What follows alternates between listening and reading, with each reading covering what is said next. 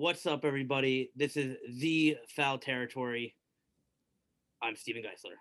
I'm CC, aka Connor Collins, if you were confused last time. I'm Sean. I'm Raj, and let's get into it.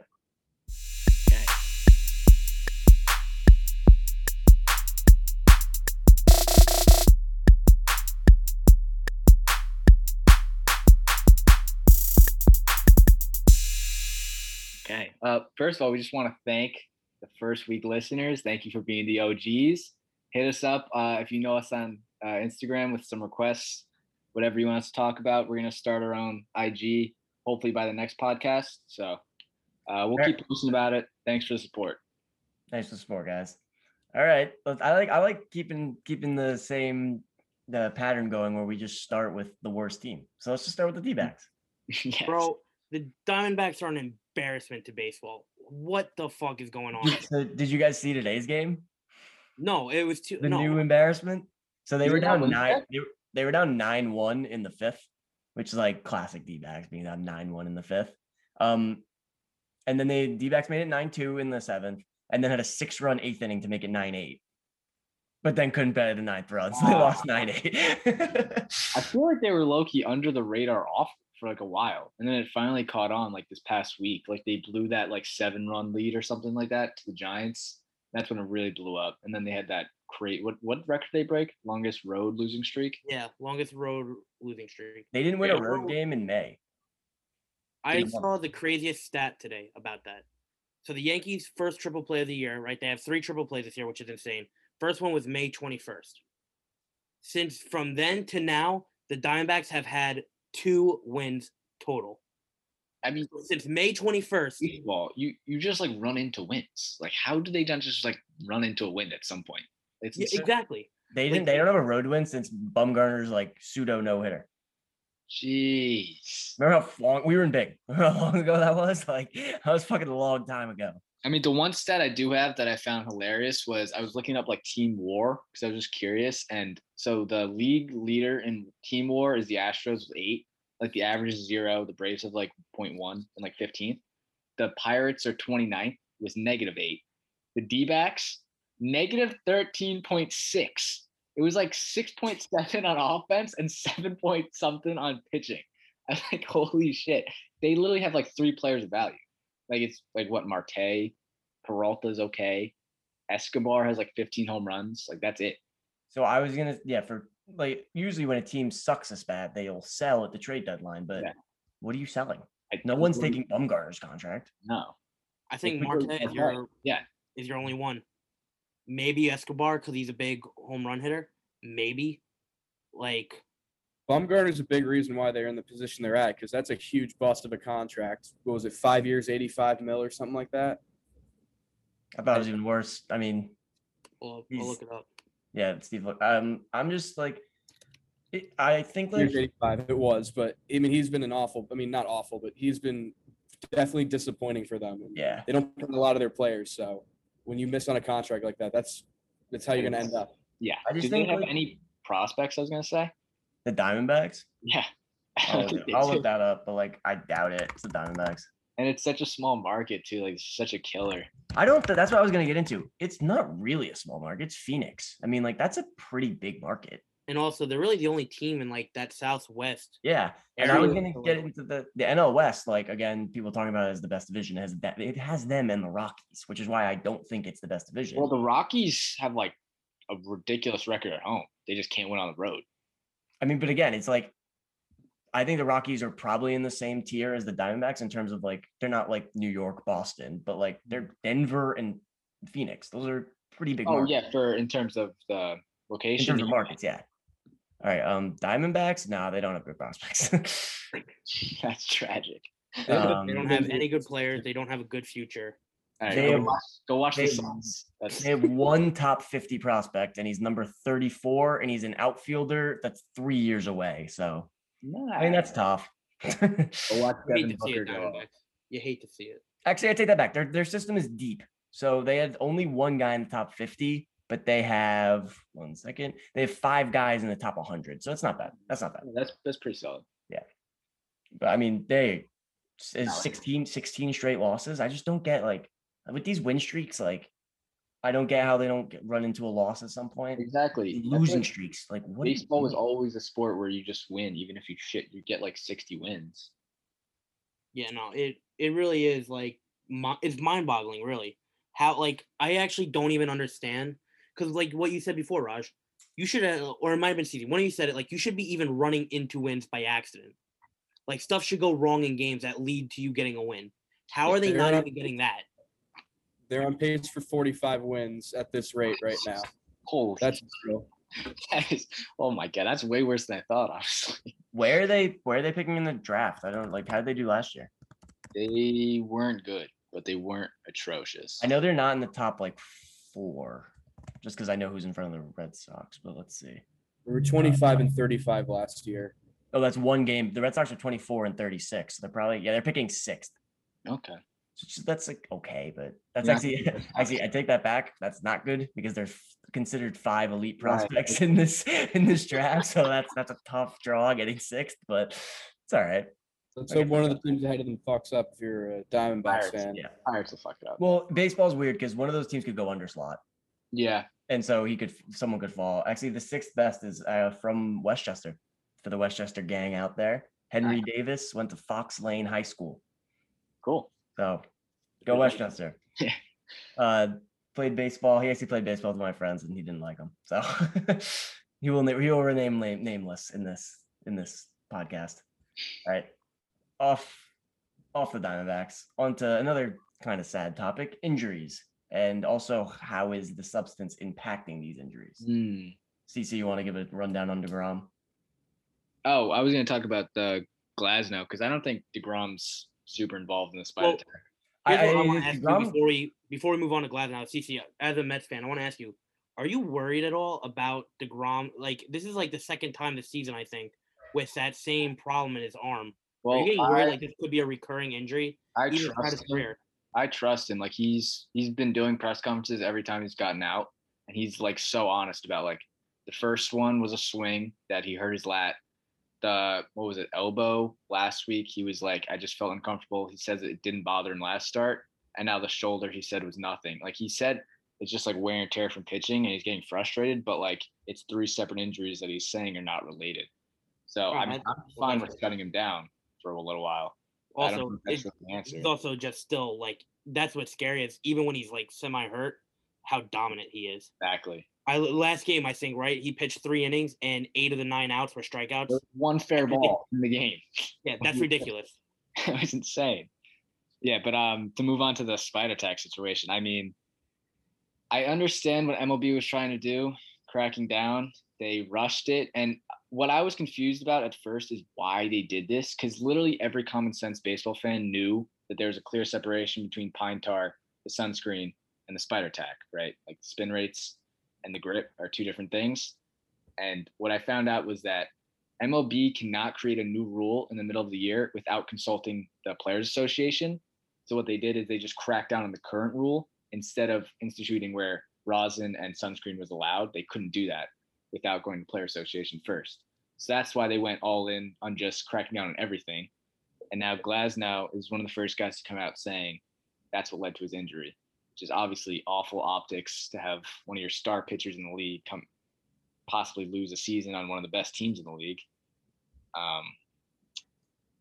But I don't know. I mean, I'd rather there be no substances than what's going on right now, but it's a tough situation. So what you're saying is Rob Manfred fucks up again. Yes. I mean, yeah. So I'm obviously I think everyone's on the side of the players, and if you're not, like, what are you doing? But at the same time, there's 2 pitchers I want to highlight. First one is Glasnow. I'm sorry. He was talking about how he was like whining, like, oh, you know how hard it is to grip a bait. He was talking about it as if it was like a lubed con. Like, what are you doing? Like, it's not that slippery. It's a baseball. I have a grip it. Yeah, I have a few MLB baseballs. They're not that much different. They're not like oh no, like slipping out of your hand. He was kind of hinting at. He was hinting at with that is like MLB keeps changing the baseballs, and one of the things I've heard is that they made like the seams like more. I don't even know how to say it. Like not as grippable, I guess you could say. Like they haven't made them as pronounced, so it is a little harder to grip the ball, which is what pitchers are complaining about and why they're claiming they went to sticky substances and stuff like that. How true that is, I don't know. I'm not on the field gripping a baseball every day, but with baseball coming out and even admitting that they have messed with the balls before, it doesn't look good for MLB. No, it's definitely awful optics. And I mean, like, I just want to reiterate, like, the pine tar and the sunscreen have been around for years. Like, this isn't like a new thing. Like, the spider tack's new. And I think the spider tack was pitchers taking advantage of the lackadaisical approach to the rule. And they kind of pushed it further and further. I mean, pine tar's been around forever. I think the grip issues, like, whatever. I mean, obviously, I had no idea that this was injury related. I always thought it was like a danger, like, we want better grip. I had no idea that could cause an injury. I believe Glasnow, but wasn't.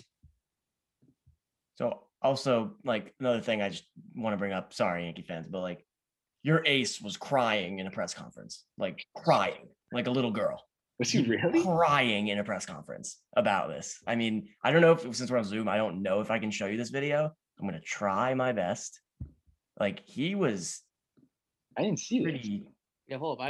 I didn't see this either. Hold up. Yeah, maybe only Red Sox fans were trying to show it. But here is a video. Tears tonight. Can you hear it? Yeah. Just can't. It's hard. I mean, it's hard to. It's so hard to grip the ball. I just, I mean, for Pete's sake, it's part of the reason why almost every. I mean, for Pete's sake. That's awesome. Has something, regardless if they're a pitcher or not, to help them control the ball. Please just talk to us. Please just work with us. I know you have the hammer here. For Pete's sake. For Pete's sake. For Pete's sake. Great music. The music was added on by Section 10 podcast. But like, I mean, that's like 10 years ago. I mean, come on. What are you doing? All right. We made it seem like he was sobbing. Listen, he was complaining. I mean, just talk to us. Come on. I know you have the hammer. Just talk to us. No, I agree. I'll give you this. His mannerism was totally. Don't cry. His mannerism was totally wrong. But I do agree with his message. Like, there has to be communication between the league. No, yes. Yeah. No, I agree. Completely wrong. His message, that was his the delivery shit I've ever seen. But his message was right. Yes. He should have said it in a more manly way. But hey, no toxic masculinity on the podcast. I don't want to step on Section 10's toes too much because they did talk about this exactly this, but they were saying, like, when is the last time you guys have heard "for Pete's sake" like unironically? Pete's sake. I think my dad said it once. Like, no idea. He said it multiple times too, right? No, that was just them adding it on at the end just to make fun of him. But no, I think he only said it once. But like, I mean, yeah, I mean, it highlights a more broad issue of players clearly, like, they're starting to get more bold in terms of speaking out against management. Like when you see Rodon speaked out and was like, Astros got nothing, and like, we're gonna suspend a pitcher 10 days for this. And I was like, okay. Hold up. There's definitely a disconnect between the players and, Rob Manfred. And again, back to what we were saying with the Alonso discussion last week, like, what is the direction what is Manfred trying to do? Like, you keep messing with the balls, you're not communicating with the players. Like, what is it that you're trying to accomplish? Guys, are we just going to ignore the fact that CeCe said speaked up instead of spoke up? Are we just going to gloss over that? Shit, did I speak up? All right. I'm sorry. I heard it and it hit my ear. I didn't hear it, but yeah, if that is true, you fucked up. Damn. All right. But wow, Steve correcting grammar. What a day. What a day. How long did I say that? You literally said it when you were talking about Rodon, and I heard it, and I was like, wait a minute. All right, listeners, let us know if you said it, because you guys heard it. So. Who knows? Right. I made it dumb. I think this was a main topic last week, so we've talked about this a lot. I think we should just move on. I think we need to wait for more information to come out. Yeah, I think honestly, like, this is probably gonna be something we talk about, if not every episode, a lot, because new things are coming out literally every day. As most stories end, just fuck Manfred. That's what that is the main story. Now I'm gonna go off for 30 seconds to a minute on Connor Barry, our good friend's request. He will probably be a feature on this podcast at some point. Yes. At some point. He's going to be in the podcast. So I'll give him a shout out. He asked a question, basically, what should the Red Sox do for going into this trade deadline? Now, this may just be prisoner of the moment because they just dropped 2 out of 3 to the Royals, which is bad. It's pretty bad. But Royals without Benintendi too. This team, they need to do something. I think the team as currently built is not winning a World Series. They got to do something. I think first base can't have a 600 OPS. You can't do that if you're going to be an offensive oriented team. Their pitching has a 9 ERA. The starters have a 9 ERA in June. It's not great. I mean, could be better. Eduardo Rodriguez is contributing a lot, as is 16. So Chris Sale is going to come back, which is great. But in terms of trade deadline, what I'm doing, I'm not giving away our top 7 prospects. I like all of them. So I would say give away like some lower level prospects. Colin Moran is a guy I'm looking at Pittsburgh, maybe getting him first baseman. And then in terms of bullpen, they need an elite setup man. Ottavino's good, but he's a 7th inning guy, not an 8th inning guy. I don't know. Do the Diamondbacks have anyone? Because they're definitely sellers. Never a bad idea to trade with Pittsburgh. You don't have to give up much for it. Colin Moran for like fucking Brian Bello. not even. I wouldn't even give up that. So yeah, that Connor Berry, that is what I would do. I'm looking at first base, middle reliever / setup man, maybe a starter. I look at really 2018, what they did deadline. They traded a lower level prospect to get Uvalde, and they traded basically nothing to get Steve Pearce at first base. I think basically something like that. Don't mortgage the future. Don't go all in, but do something small. I also think, Boston's in good hands with Heim. So. Oh yeah. They have he's like younger than some players. He's like 35. Yeah. He's crazy. And I'm a big fan of him. And the Rays, actually, I don't want to say this because we're going to get into it later. Next note, congrats to all of us, specifically, because the White Sox did take 2 out of 3. Good job, boys. Also, I just want to say, I was the first one to say it, and I put game by game, got all 3 right. Nice. So, way to be, boys. But then again, I have a little note here that I need to rescind my White Sox take. Because yes, they took 2 out of 3 from the Rays, but then what did they do? They got swept by the Astros. So.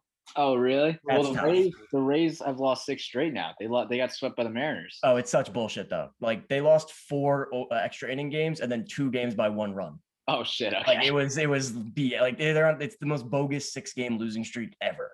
Okay. They should have won at least 3 of those games. Okay. All right. Next up, I just want to highlight the young talent in the league because I've never seen, specifically hitters, not pitchers, so many like 30-30 threats, 40-40 threats maybe, and just mashers like Vladdy. This has been a year for the young players. Yeah. They have been killing it all year. Vladdy, Tatis, Acuna, guys like those have been absolutely dominating baseball this year. I feel like I'm all for it. Yeah. Let the kids play, right? That's the saying. Let them play. They're killing it right now. They got young fans excited. They're bringing people in. Absolutely. Let's keep going with it. I feel like this is the year that like MLB was waiting for. Like they hyped up Vladdy and Tatis for a while, and like now it's all coming together. Like Ohtani too, and like people are trying to put it together. Yeah, and I think like some people get frustrated with like the way they portray like a certain group of players over everyone else, and I understand that a lot. I do get that, but at the same time, it's better than nothing. Which like who was the face of the MLB for like the last 15 years? Like it was. Trout. I guess, like by default. Maybe. I actually agree with Cece on that. I don't even think Mike Trout was the face. Because, like, let's be honest, unless you're a baseball fan, you don't know who Mike Trout is, unfortunately. Like, Dude, they did a study internationally. Mike Trout was as well known as Kenneth Faried in the NBA like 4 years ago. Like, that's how brutal the marketing was in MLB. Kenneth Faried's a baller, though. I fucking love that guy. Kenneth Faried still, like, that's awful. Like, the best player in the MLB is that poorly well known, but I mean, again, I think you also Kenneth Faried anecdote. My fantasy basketball league used to heavily like favor offensive rebounds. I got Kenneth Faried every year. He got like 6. Really? He was sick. One of my first names was Kenneth Faried Chicken in like 7th grade. That's a good name too. I wish I thought of that. So I have so Soto, Acuna, Tatis, Vladdy Jr., and Rafael Devers, who's still a young player. He's 24, which you don't think of. He's 24. Yeah. Are all having their best year yet. Actually, Soto's not. I take that back. No. But those other 4 are having their best year yet. And Soto is still like productive. Yeah. Definitely having down year though. But I also think like thinking of young pitchers, I was writing down young talent. I was just writing down, I wasn't even thinking hitters. I was just thinking players. And the first 5 I named were hitters. I mean, who is the best young pitcher? How old is Ohtani? Otani's 26. I know Soroka, he's pretty young, but he's been hurt, obviously. Right. He was very good, though, when he was healthy last season. Yeah, and not a lot of top prospects right now are pitchers either. And Mackenzie Gore sucks right now. Oh, yeah? 6 ERA in AAA. He's getting shelled. Yeah, So, and it's a good young pitcher. The best pitching prospects, as far as I know, are Pearson and Gore, and both are having awful years. How old is Trevor Rogers? He's a rookie. Trevor Rogers He's is not having young. a good year, but I don't think he's that young. Yeah, I think he's like 26, 27. Yeah. I don't know. I also think that COVID has a part to play in this because I think that hitters weren't as impacted by COVID as pitchers were. Sure. Because they're all timing based. And this is just, I mean, that just, in terms of a routine, that fucked up more than I was anything. wrong. Trevor Rogers is 23. Oh, okay. Okay. So I'll give him that. Trevor Rogers. That's good. And the A's people love Jesus Luzardo. Maybe. I mean, he's not that hyped up right now, but He's okay. He's been terrible, actually. He's moved to the bullpen. I had him in fantasy at the beginning of the year. God. I do not have him anymore. He's been awful. No, I don't know what it is, but yeah, it seems like hitters are breaking out right now, and it's not the pitchers, even though we're looking at a pitcher-dominated league right now compared to normal. yeah. Also see hitters more because they're getting the home runs, they're getting the big hits. It's easier to highlight, so I think you see that more. I have to ask you guys though, out of all the guys we just named, who do you think, out of that group we named, like who has been the best of them so far? Okay, I was gonna say it's kind of close to my hot take, but I'm gonna say Vladdy. That's not I'm my Vladdy as well. But yeah, Vladdy's the best in that group. It's because he has a wagon. We have to admit this. Hold on. He does have a wagon, but Vladdy has a wagon. Sean's gonna say his guy. No, Sean. Yeah, Sean. Who? Sean, give your guy. Let's hear it. Obviously, Tatis is a stud. Oh my God. Vladdy is having a special season. I don't think it's that hot of a take to say Tatis. No, it's not. It's not that hot. Yeah. My biggest problem with Tatis is he keeps getting hurt, and he can't play shortstop. Yeah, and he also isn't a good shortstop. Like he's a third baseman. Vladdy needs to play shortstop. I don't understand why they put him at third.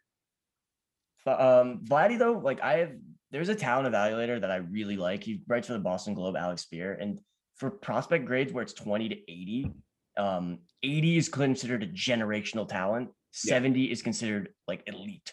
Like a team will have like 5 elite pools on the entire team, and he grades Vladdy Jr. as an elite hitter and an 80 power, which is I've never seen. I mean, yeah, 70 hit 80 power. That is like, I don't want to throw the B word, but that's Bonds level.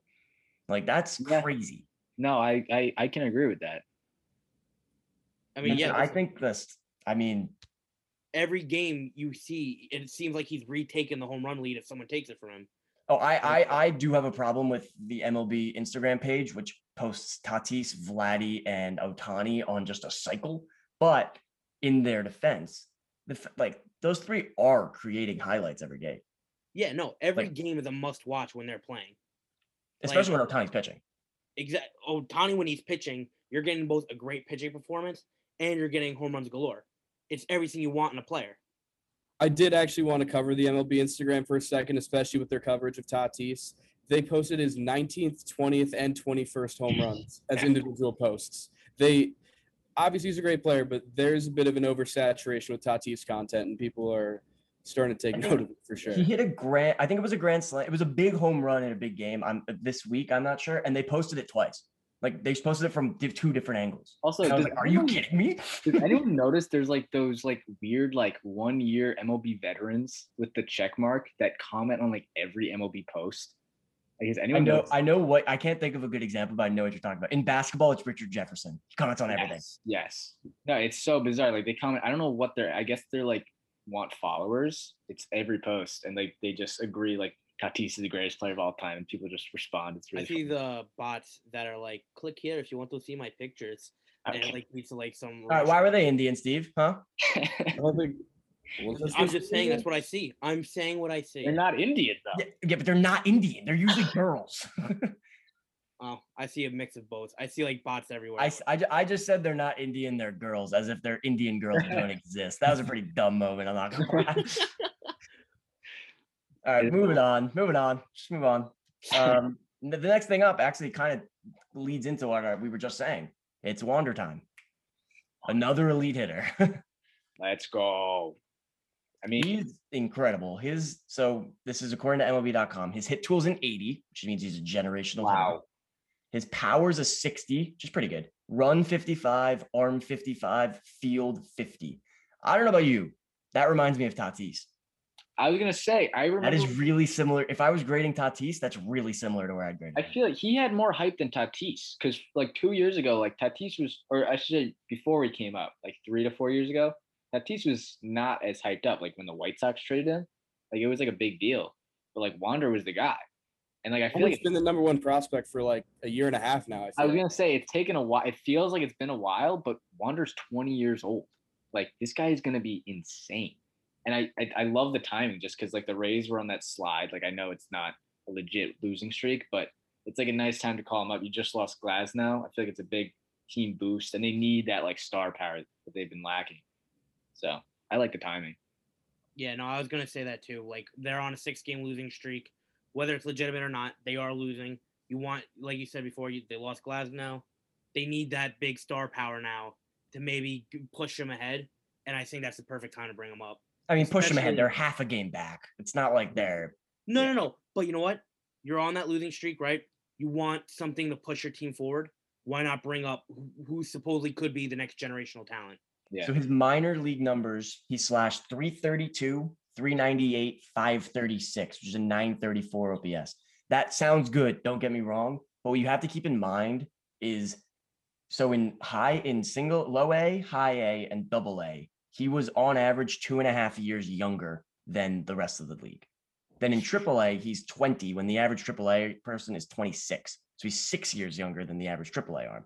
So he's putting up these numbers when he's just like physically not as good as these other people. Well, I guess that's not true, but in terms of their development, he's not. And he's still putting up 934 OPS. You'd be not in the MVP candidate, maybe not, but great numbers.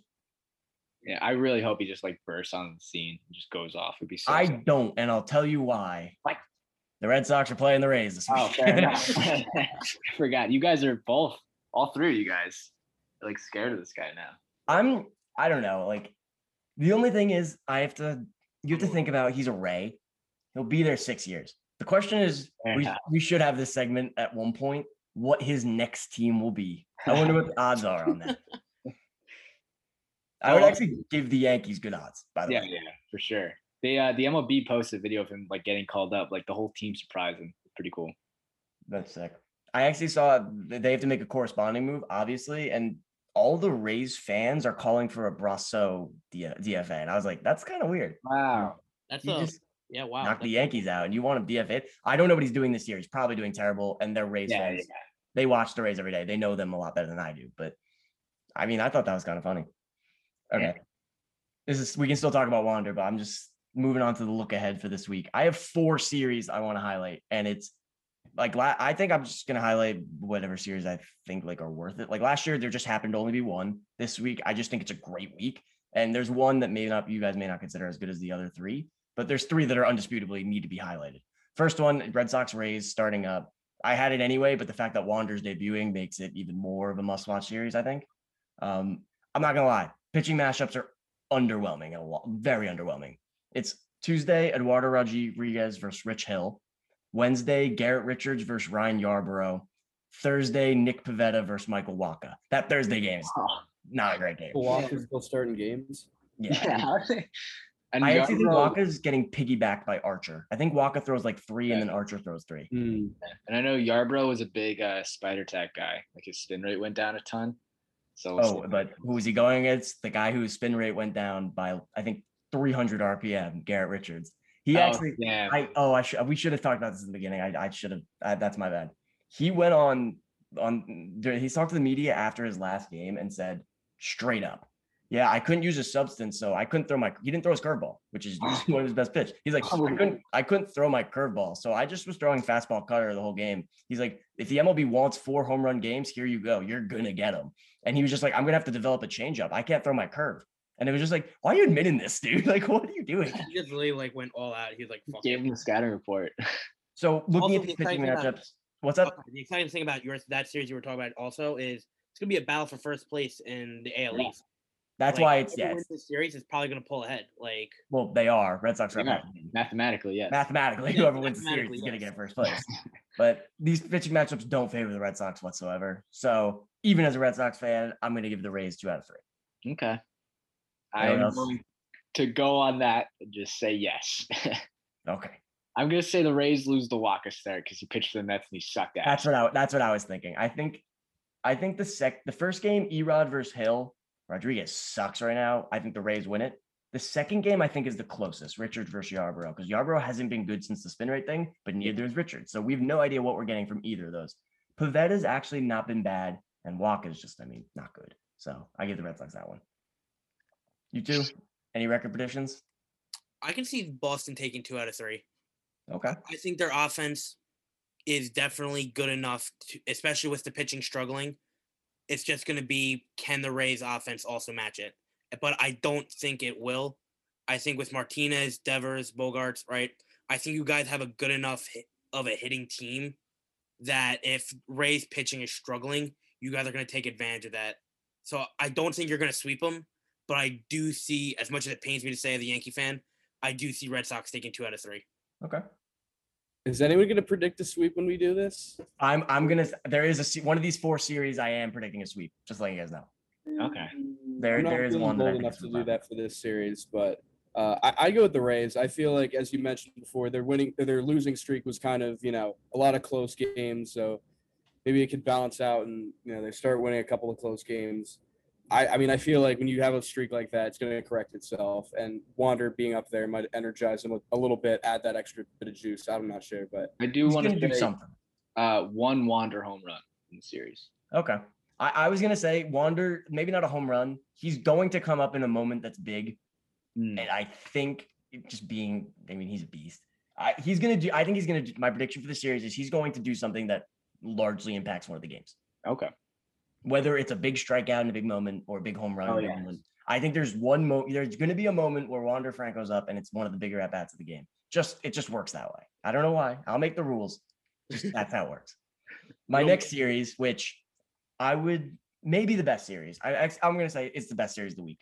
Monday, Tuesday, Wednesday, Dodgers, Padres, part 3, 4? Some part. Some part. 3.5. We'll the biggest rivalry in the West right now. So this is and also I was talking about the last series. The pitching matchups were underwhelming. Holy fuck, are these pitching matchups not underwhelming? Oh, not okay. Monday, Urias versus Darvish. Oh my god, that's a good matchup. Tuesday, Kershaw versus Snell. Also good. Yeah. Wednesday, Bauer versus Musgrove. So that's, those are all exciting pitching matchups. We can argue Urias versus Buehler. I think Buehler's probably better, but that's Dodgers 3 of their top 4, and I would say the Padres top 3. So this is gonna be great. Yeah, it's definitely gonna be a series you're gonna want to watch. I think both are offensive powerhouses, obviously, and you're right. I think the pitching is gonna make or break the series. I think it's gonna be a battle of the pitchers who can hold out longer and who can limit the damage more. For my prediction for the series, I'm gonna go Dodgers.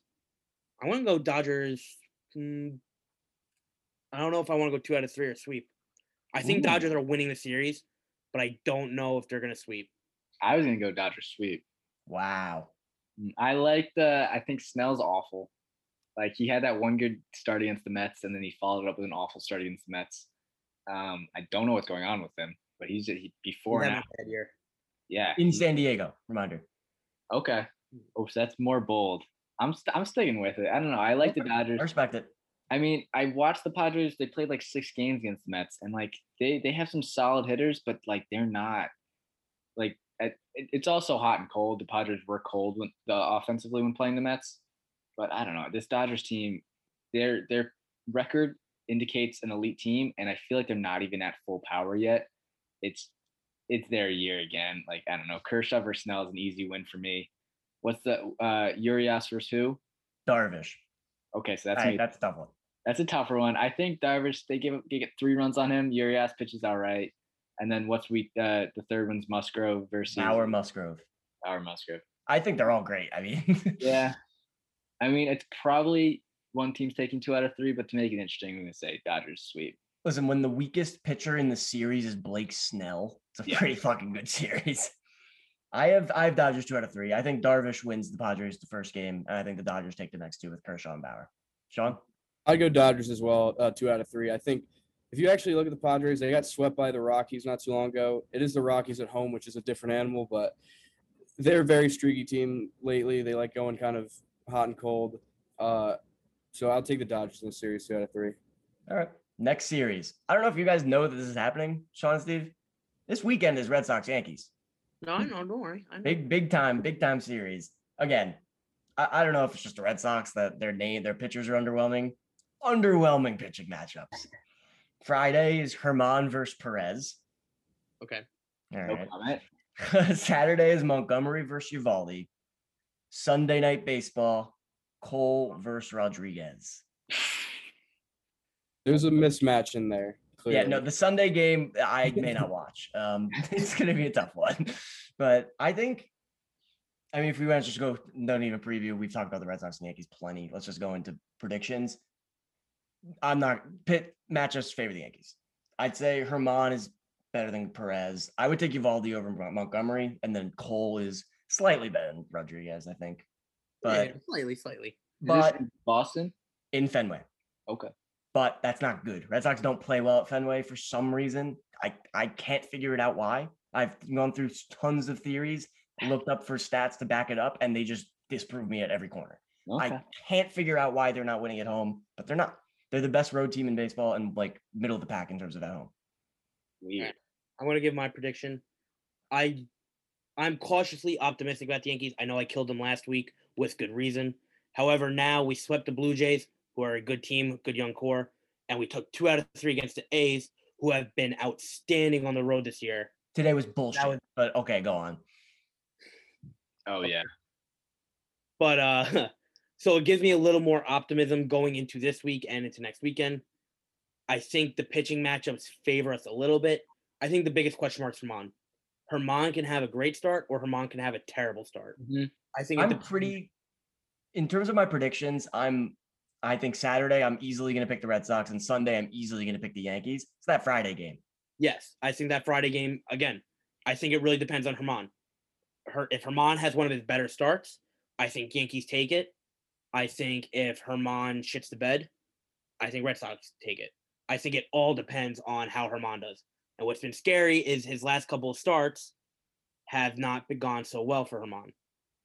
Whether that's spider tack related or not, I don't know. I haven't seen his RPMs go down or not. I haven't checked up on it. Perez is the matchup for that game, right? Perez Herman. Yep. Yeah. Perez has also been struggling of late. Mm-hmm. Could be a lot of bullpen arms in that game. That is true, but Perez is just like, he had a better start his last start. I don't think his decline is due to spider tack. I just think he was overperforming and that now he's just falling back to earth. I think it's just a natural ebb and flow, but I think that's kind of the same with Herman, quite honestly. Like, I never thought Herman was a great pitcher. Just Herman has always kind of lucked out, and the Yankees' offense has always kind of exploded when he's pitched. His ERA was half of his FIP. So he was lucking out. Yeah, exactly. So, well, speaking of lucking out, I'm worried about Chapman this series because he got away with one of the games against Toronto, and then obviously this game against Oakland with the triple play. He threw 2 strikes. Very lucky. What was that? 2 strikes. You gotta say it. 2. Yeah. And that's counting the triple play because that if the ball isn't put in play, it's counted as a strike no matter what. So before that, he had 11 balls and 1 strike. Listen, Chapman has definitely, I think, Yankee fans have clearly woken up their eyes to Chapman struggles without substances. I'm going to say, though, in his defense, not really in his defense, but this is more than spider tack. I think this is a head case issue. Not throwing strikes is one thing. Like, not being able to find the strike zone for, like, what? How many shaky appearances has he had? Like 5 in the last 6? Yeah. That's more in your head than anything else. Like, the guy knows how to throw a baseball. Yeah, listen, like yesterday he hit 103. Ridiculous. His velocity's back up. However, I think you're right. I think he had a couple bad a couple bad finishes I think you're right. I think a lot of it is head game. I think it's in his back of his head, like, oh, shit, I'm struggling. And I think Sean's right. He's lucked out the past couple of games. Triple play today. You know, we had that weird play that we'll get into later with the Blue Jays. Like, he's lucked out a couple of times into saves. Yeah, for sure. So I think what are you saying, Steve? Yankees, Red Sox? I'm going Yankees 2 out of 3. I Okay. think we take Sunday, and then I think Friday we'll take it. I do think we're going to lose Saturday. Montgomery is not. Montgomery just. I don't know. I could go a whole episode on explaining my problem with Montgomery, but I think I take Saturday. Well, the only man with no worse in the race is me, and I'm gonna say Yankees 2 out of 3. But I'm gonna say that they win the first 2, and Gerrit Cole gets embarrassed on Sunday night. Is that a hope or your actual thought? As my actual, I think the Red Sox are gonna hit him pretty early on. I think he's gonna go like max 4 innings. He's gonna have a bad start. Going off that, I'll give you this could be my hot take. Red Sox sweep. Oh, okay. Listen to this. Friday we've said is a toss-up, right? Mm-hmm. Let's say the Red Sox win it, right? That's a big leap. Saturday, I think they're better. I think they win it. Going into Sunday Night Baseball, you've now lost 5 straight to the Red Sox. Fenway's packed. It's 100% now. That's going to be a full ballpark. Gerrit Cole has never pitched at packed Fenway in this rivalry. He's been shaky. Now, the caveat to this is Eduardo Rodriguez sucks dick. So that's a big factor. But I don't think Gerrit Cole going into Fenway on Sunday Night Baseball after losing 5 straight, obviously they had to win first 2, but losing 5 straight, I'm feeling very nervous going into that. My counter to that is Cole has shown up in big moments. Like I'll give my most recent example. Spider Tack story first broke, right? Donaldson called him out. That next game, especially now again, it was against Donaldson, so there might have been some personal rage there. He was, he went strong. So I will say that there are moments under pressure where Cole definitely has excelled, but you are right. It is a 100% different atmosphere when you're a Yankee pitcher in a packed Fenway, on a losing streak to your biggest rival. I just think I'm sorry, you're not comparing a limited capacity target field to full capacity. No. I am just saying there are examples of him handling pressure well, but I am giving you that they are 2 completely different situations, and I personally don't know how he's going to handle it. I was at the 2013 World Series when Michael Wacha was the young darling of the fucking National League and came in Game 6, and the chant started from the start. Wacha. Left the mound in the 3rd inning and probably went to cry in the clubhouse. He got shelled. It's different. It's just, especially Red Sox Yankees. Exactly. 100% is, especially you have the rival history. Yeah. I'm excited. I'm excited too.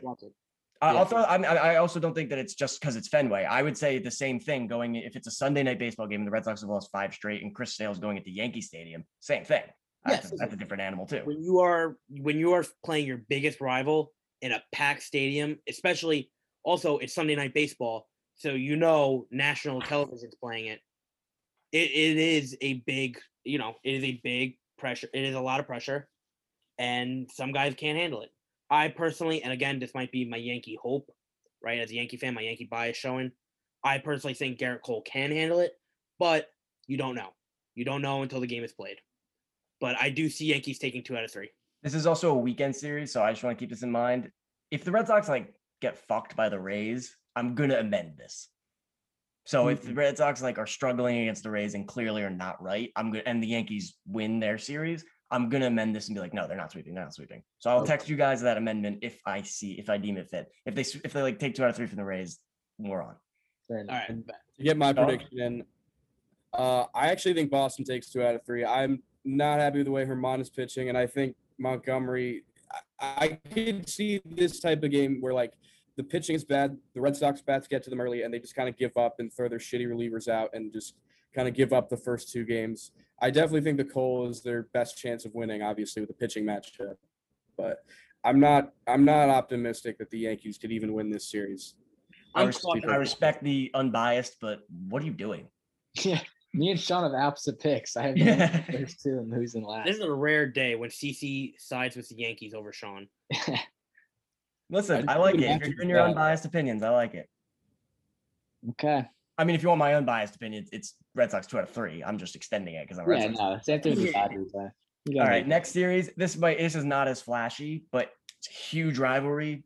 Or I actually don't know if it's a big rivalry, but it should be. Oakland versus the Giants, the Bay Area teams. Yeah. I think it's big because Giants have been really good this season, and A's have, A's are kind of like the Rays, always find a way to do pretty well.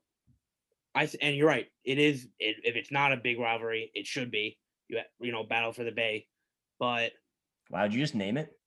you know what? I'm copywriting that. You're Hold on. copyrighted? Battle for the Bay. I like it. Right? All right. That's copyright. If anybody steals that on ESPN, I'm suing their ass. I'm using this podcast. All right. Someone challenge me and be like, "Oh, it's not a big series."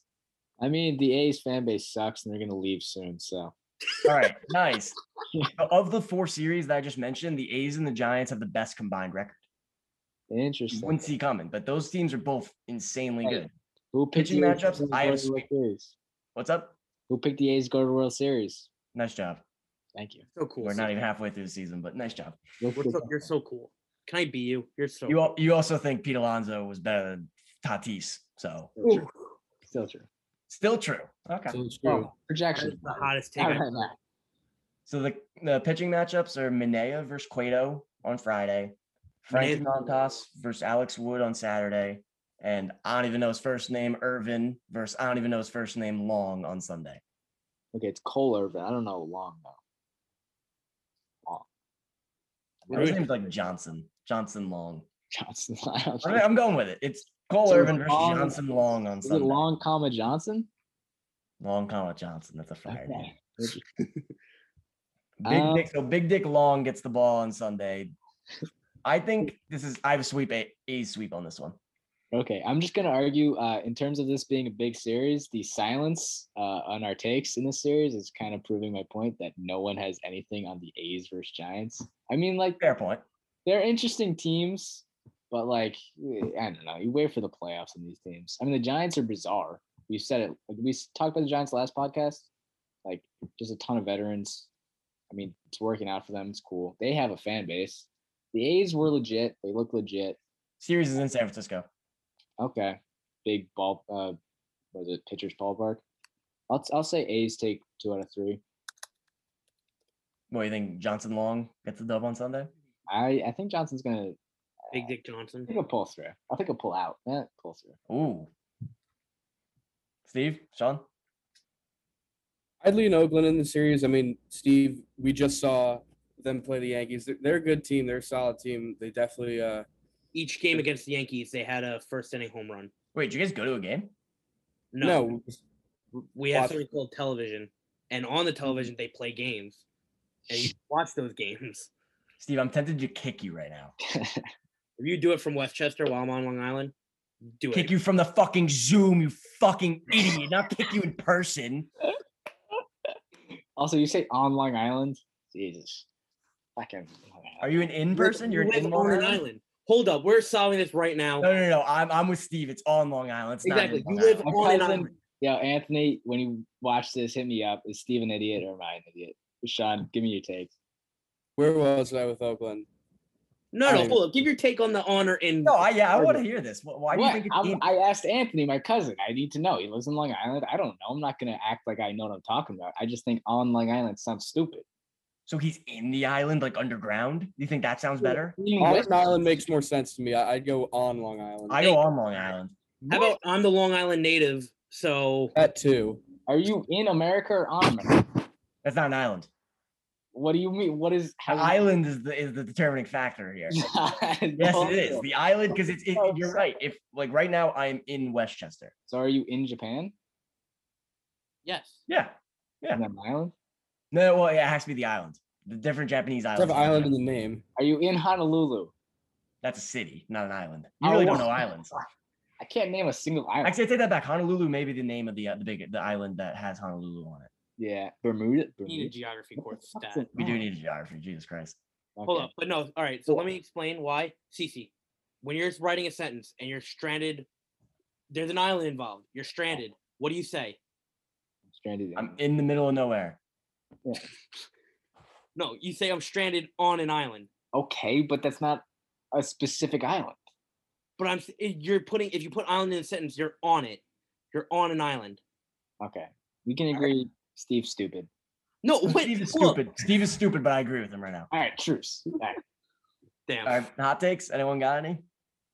I got one. I had one. Hold up. Mine is at a bizarre time, but I'm just gonna stick with it.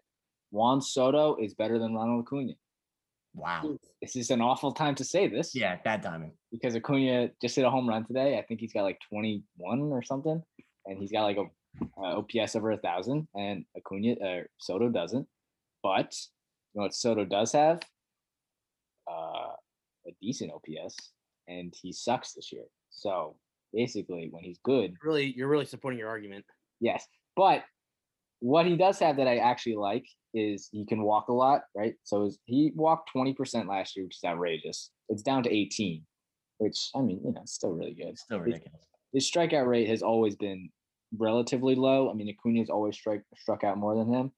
And, I mean, the one big thing, the difference between the two this year is Soto's barrel percentage last year was 18.3, which is outrageous. This year, it's down to 11.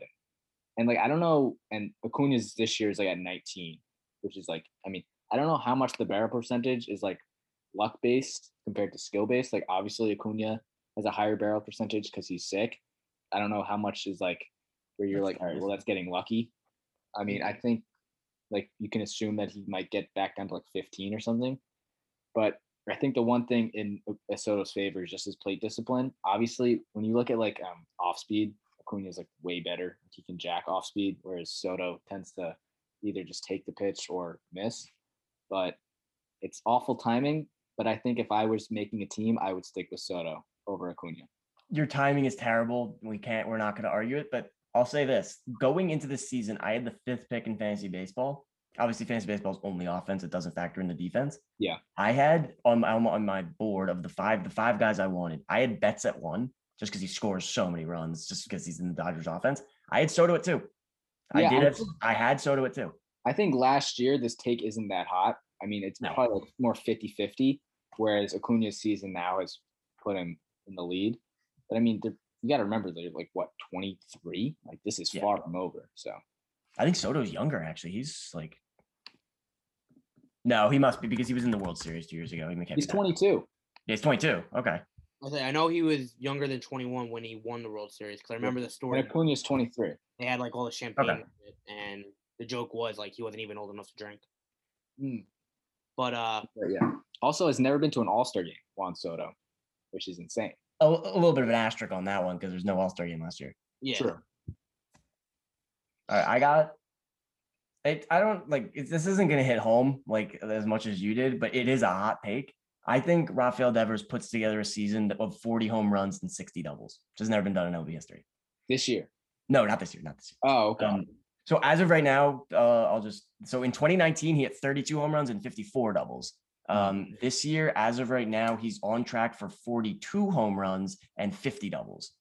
So he has to improve the doubles, but if you look at in the modern era, the doubles leaderboards are Nick Castellanos at 58 a few years ago, which is number 1. What was that fucking guy's name? I have his last name is Delgado. Was it Carlos Delgado? On the Mets? Carlos Delgado? Yeah. So he hit 57, and then Nomar hit 56 in 2003. Wow. So that is the 3 modern era that are the top 3. Jose Ramirez. No one's ever hit 60 doubles? People have, but it was from the 20s and the 30s, and I don't count that. Okay, that's fair enough. So Devers plays in the right ballpark. Fenway breeds doubles. I talk about this all the time. Fenway Park is a hitter's ballpark. It is not a home run ballpark. It takes away a lot of home runs, but it takes away outs and turns them into doubles. It takes away home runs and turns them into doubles. So it's just a doubles paradise. And I think Devers is the kind of guy that will take advantage of that. And I think he's 24. He's very young. I think one of these seasons, he's going to put together a 40 home run, 60 double season. Granted, he has to stay in Boston because if he goes somewhere else. That's got to be MVP, right? Or like at least top 3.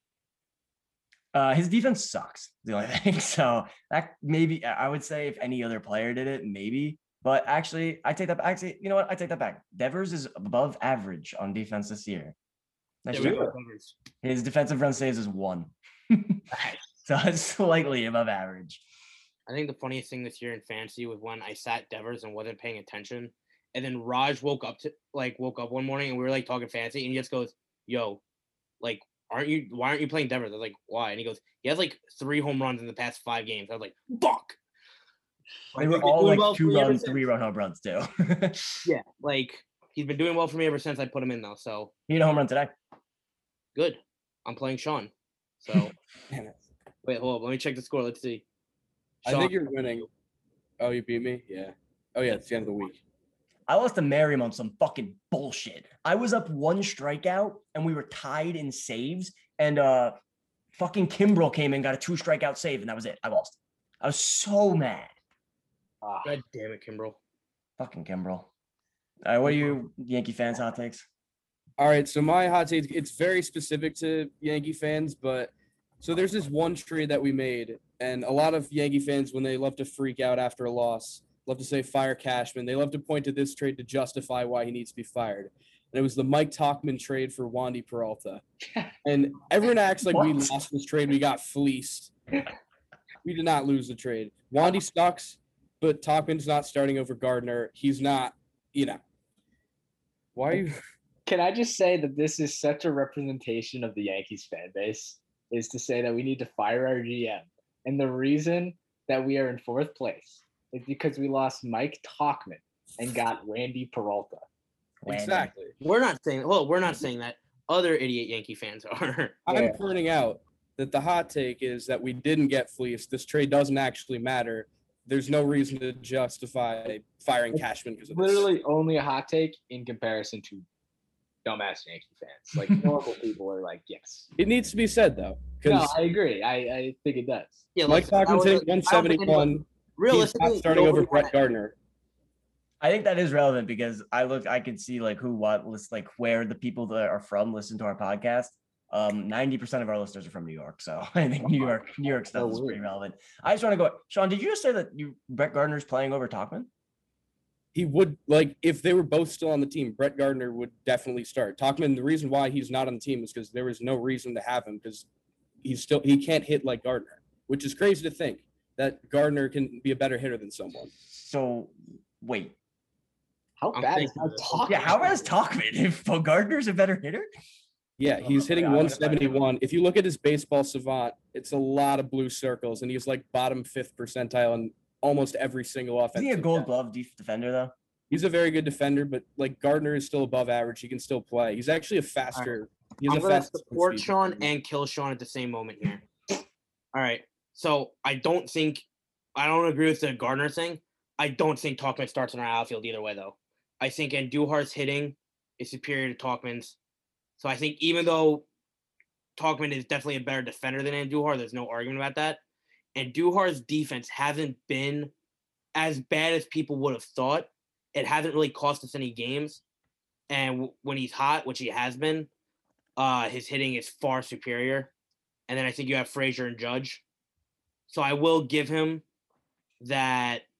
I think Tauchman wouldn't start anyway. I will disagree with him that I think Gardner starts over him.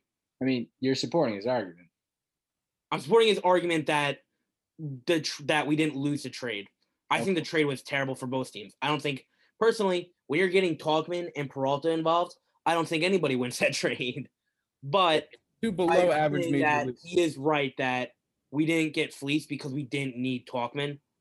Not that we need Peralta because Peralta's kind of been fucking us, but at least there was a reason to get a relief pitcher. If you know what I'm saying. Like, do you know what I'm saying?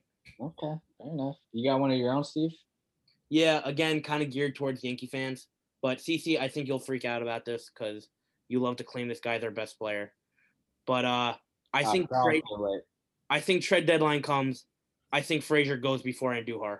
Hey, what did I say? I said I can't wait for you guys to trade him because you know what he's gonna do? He's gonna have a freaking 10-year, 3 to 4 All-Star game career with whatever no-name team you guys trade him to. You know what you're talking about?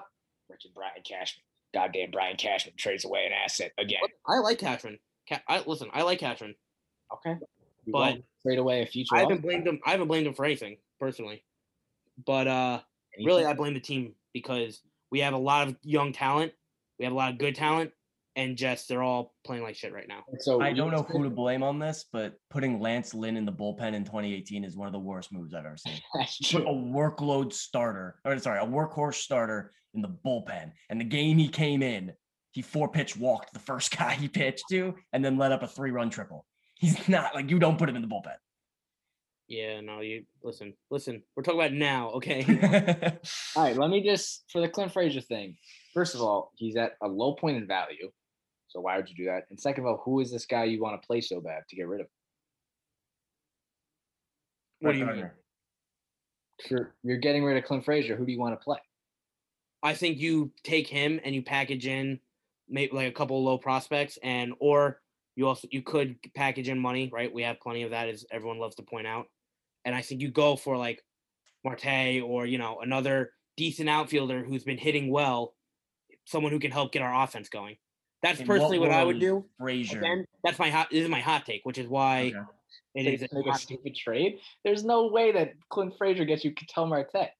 I mean, he's not. But yeah, I listen. That's why you package stuff with him. It's not a straight up trade. You package stuff. Okay, so you give up one of your top prospects. Not one of not like a top, but like I could see listen. The point. Steve, name 3 Yankees prospects. I can't. Besides Jason Dominguez, I can't. Okay, 2 of them have pitched for the Yankees. So that's really bad. Clark Schmidt and Davey Garcia. Jackson Clark Davey, yeah. Yeah, that's. All right. I don't really. I guess they are prospects. My bad. I'm thinking people I haven't seen yet. I mean, I don't. The biggest argument against Clint is you're not going to get much for him. Like, I get that you don't want him to play, but trading him right now doesn't really seem to be worthwhile. And again, CC, hot take. That's how it works. The rest of you go, I don't see it, and I go, okay, I do. I could definitely see it though. There's not really going to be space on him for the roster if somehow they are on a playoff run. I think my biggest argument is more if it comes down to a trade between him and Andujar. Because let's be honest, every trade deadline, those are the 2 names that come up. I think where like last year and the year before, Andujar was that first name. Mm-hmm. I think Frazier becomes that first name to get traded. That's what I'm saying. All right, pitcher time. Who's got a pitcher they want to highlight? I'll start. I got I was gonna say Ohtani, but I don't have Ohtani. Who is my guy? Oh, I'm starting with a negative pitcher, Amir Garrett. Has anyone paid attention to this? Amir Garrett is awful. Like the Reds. I mean, I feel like the Reds bullpen has got to be like near the worst in the league right now. Like they have such a slept on offense. Like Jesse Winker's going off, Nick Castellanos going off, and yet they seem to be hanging right around 500. And I think it's a big part is their bullpen. I mean, I just want to list off these things real quick. Exit velocity for Amir Garrett, 2%. Hard hit percentage, 2%. Expected ERA, 7%. Barrel percentage, 2%. Walk rate, 7%. Expected slugging, 6%. So rather not great. Don't mean to be a downer, but the guy is struggling. I mean, he has an ERA right now. This is through how many appearances has he made? 27 appearances. He has an ERA of 9.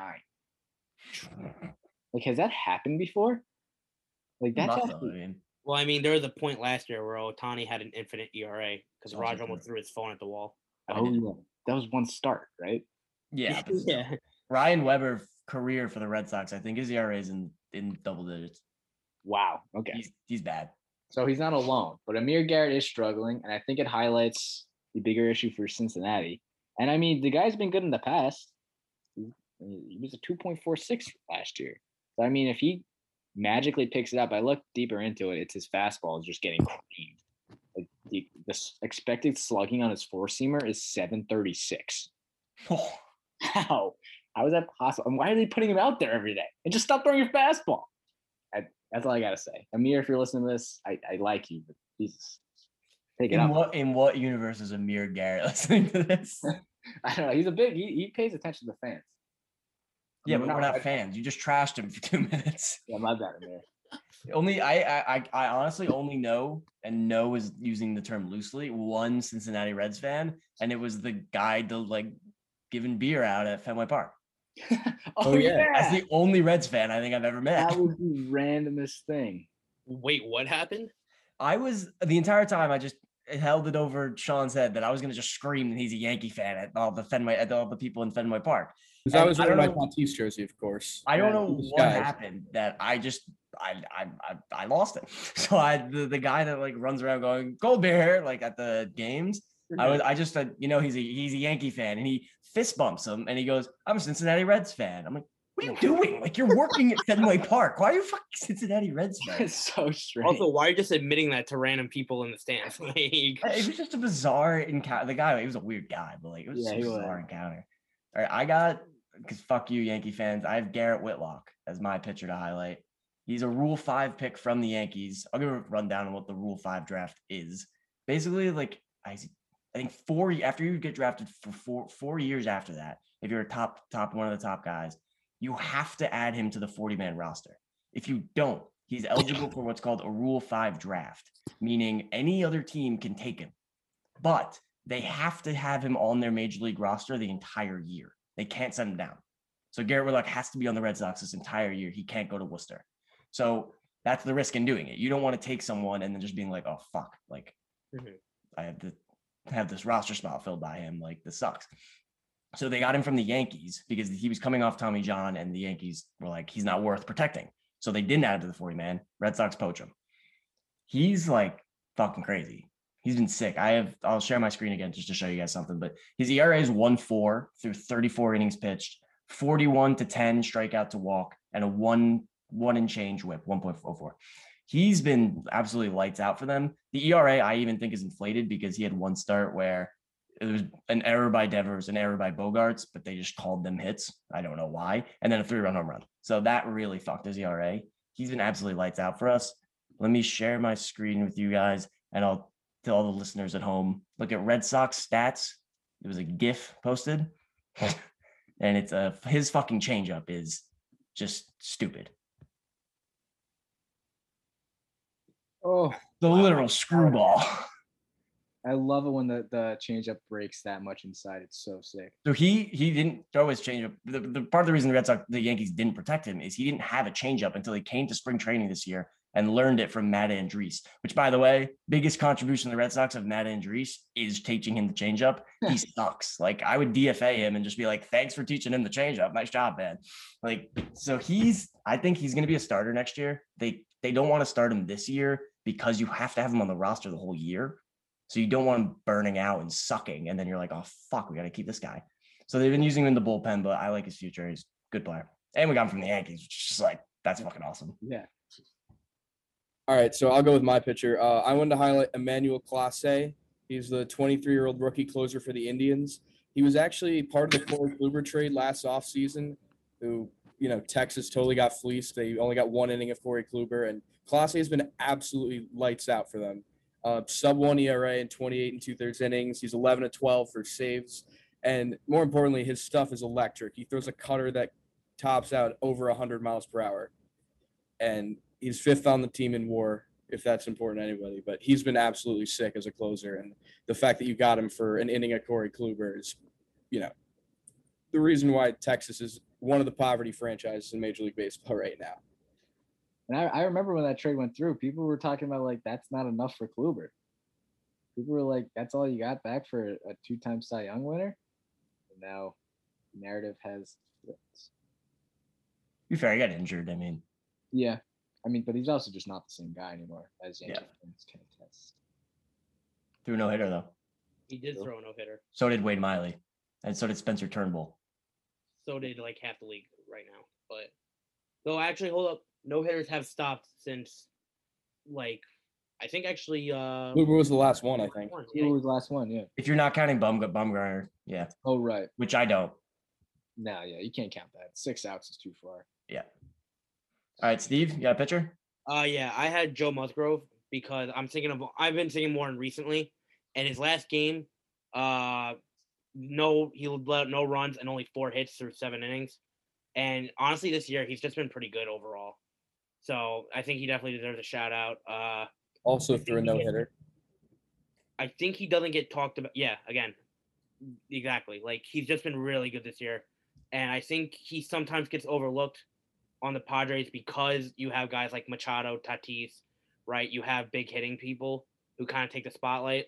So I just want to give him a little shout out, right? And basically like kind of highlight like, hey, he's doing really well this year. Like people got to start paying attention. And you know what? I'll start off the hitters for us too. Kyle Schwarber had 5 home runs in 13 innings. Like, what were those innings? What team was he playing against in those innings? I don't know. Hold up. Cece, can you help me out here? I don't know. Not sure. Of course, like, yeah. I mean, to be fair, like our offense went ice cold in those games, so it wasn't even that big of a deal. But like, what? Kyle Schwarber, like he's having an underrated year. He is having an underrated year, but I specifically chose him, and it wasn't even because it was against the Mets. Like, I'll admit this freely. To be honest, I'll admit this freely. Like, I do like the Mets when I'm not rooting for the Yankees and they're not playing the Yankees. I'll root for the Mets, but it is funny to see CC be upset. So Kyle Schwarber, but also 5 home runs in 13 innings is ridiculous. He had a 2 home run game and then a 3 home run game. Man, like the power is insane. So again, deserves a shout out, right? Also, just love to make CC squirm a little bit. So yeah. In terms of using our shout outs for fucking adding people, like Garrett Whitlock is not my pick if he didn't get picked for me, taken for the Yankees. All right. So for my hitter, I want to talk about Gavin Lux. So he was the number 2 prospect going into last season, which I kind of forgot about. And this is really the first time we're getting like an extended look at him playing every single game. And he's playing shortstop, which is the position that, when he came up, he was supposed to be a shortstop prospect. With Corey Seager hurt, he's been playing there pretty much every single day. And he's not tearing the cover off the baseball since moving to short. He's hitting 264, 818 OPS. And he's not a great defender at short. He's a much better defender at second, but he's a guy to look out for because if he keeps showing that he can play at a major league level and hold down shortstop, Dodgers are going to have an interesting decision with the Corey Seager becoming a free agent this year. Bye-bye, Corey. I think he's bye-bye. And it's a lot like, Steve, you'll like this. The comparison that I kind of have to the whole situation, it's a lot like the whole Gleyber Didi, whereas Gleyber, when he came up, he was a second baseman and Didi was about to be a free agent. And it's kind of the same thing with Lux and Seager. I do like that. So you're comparing Didi to Corey Seager and Gleyber to Lux? No, he's saying the same. It's kind of like the same situation. That's basically what he's saying. It's a young guy waiting in the wings to take over the shortstop position, basically for an incoming or soon-to-be free agent. I'm not comparing Didi and I'm comparing Gavin Lux. Defensiveness when I just ask a straight question is great. I love it. Verbal gymnastics right there.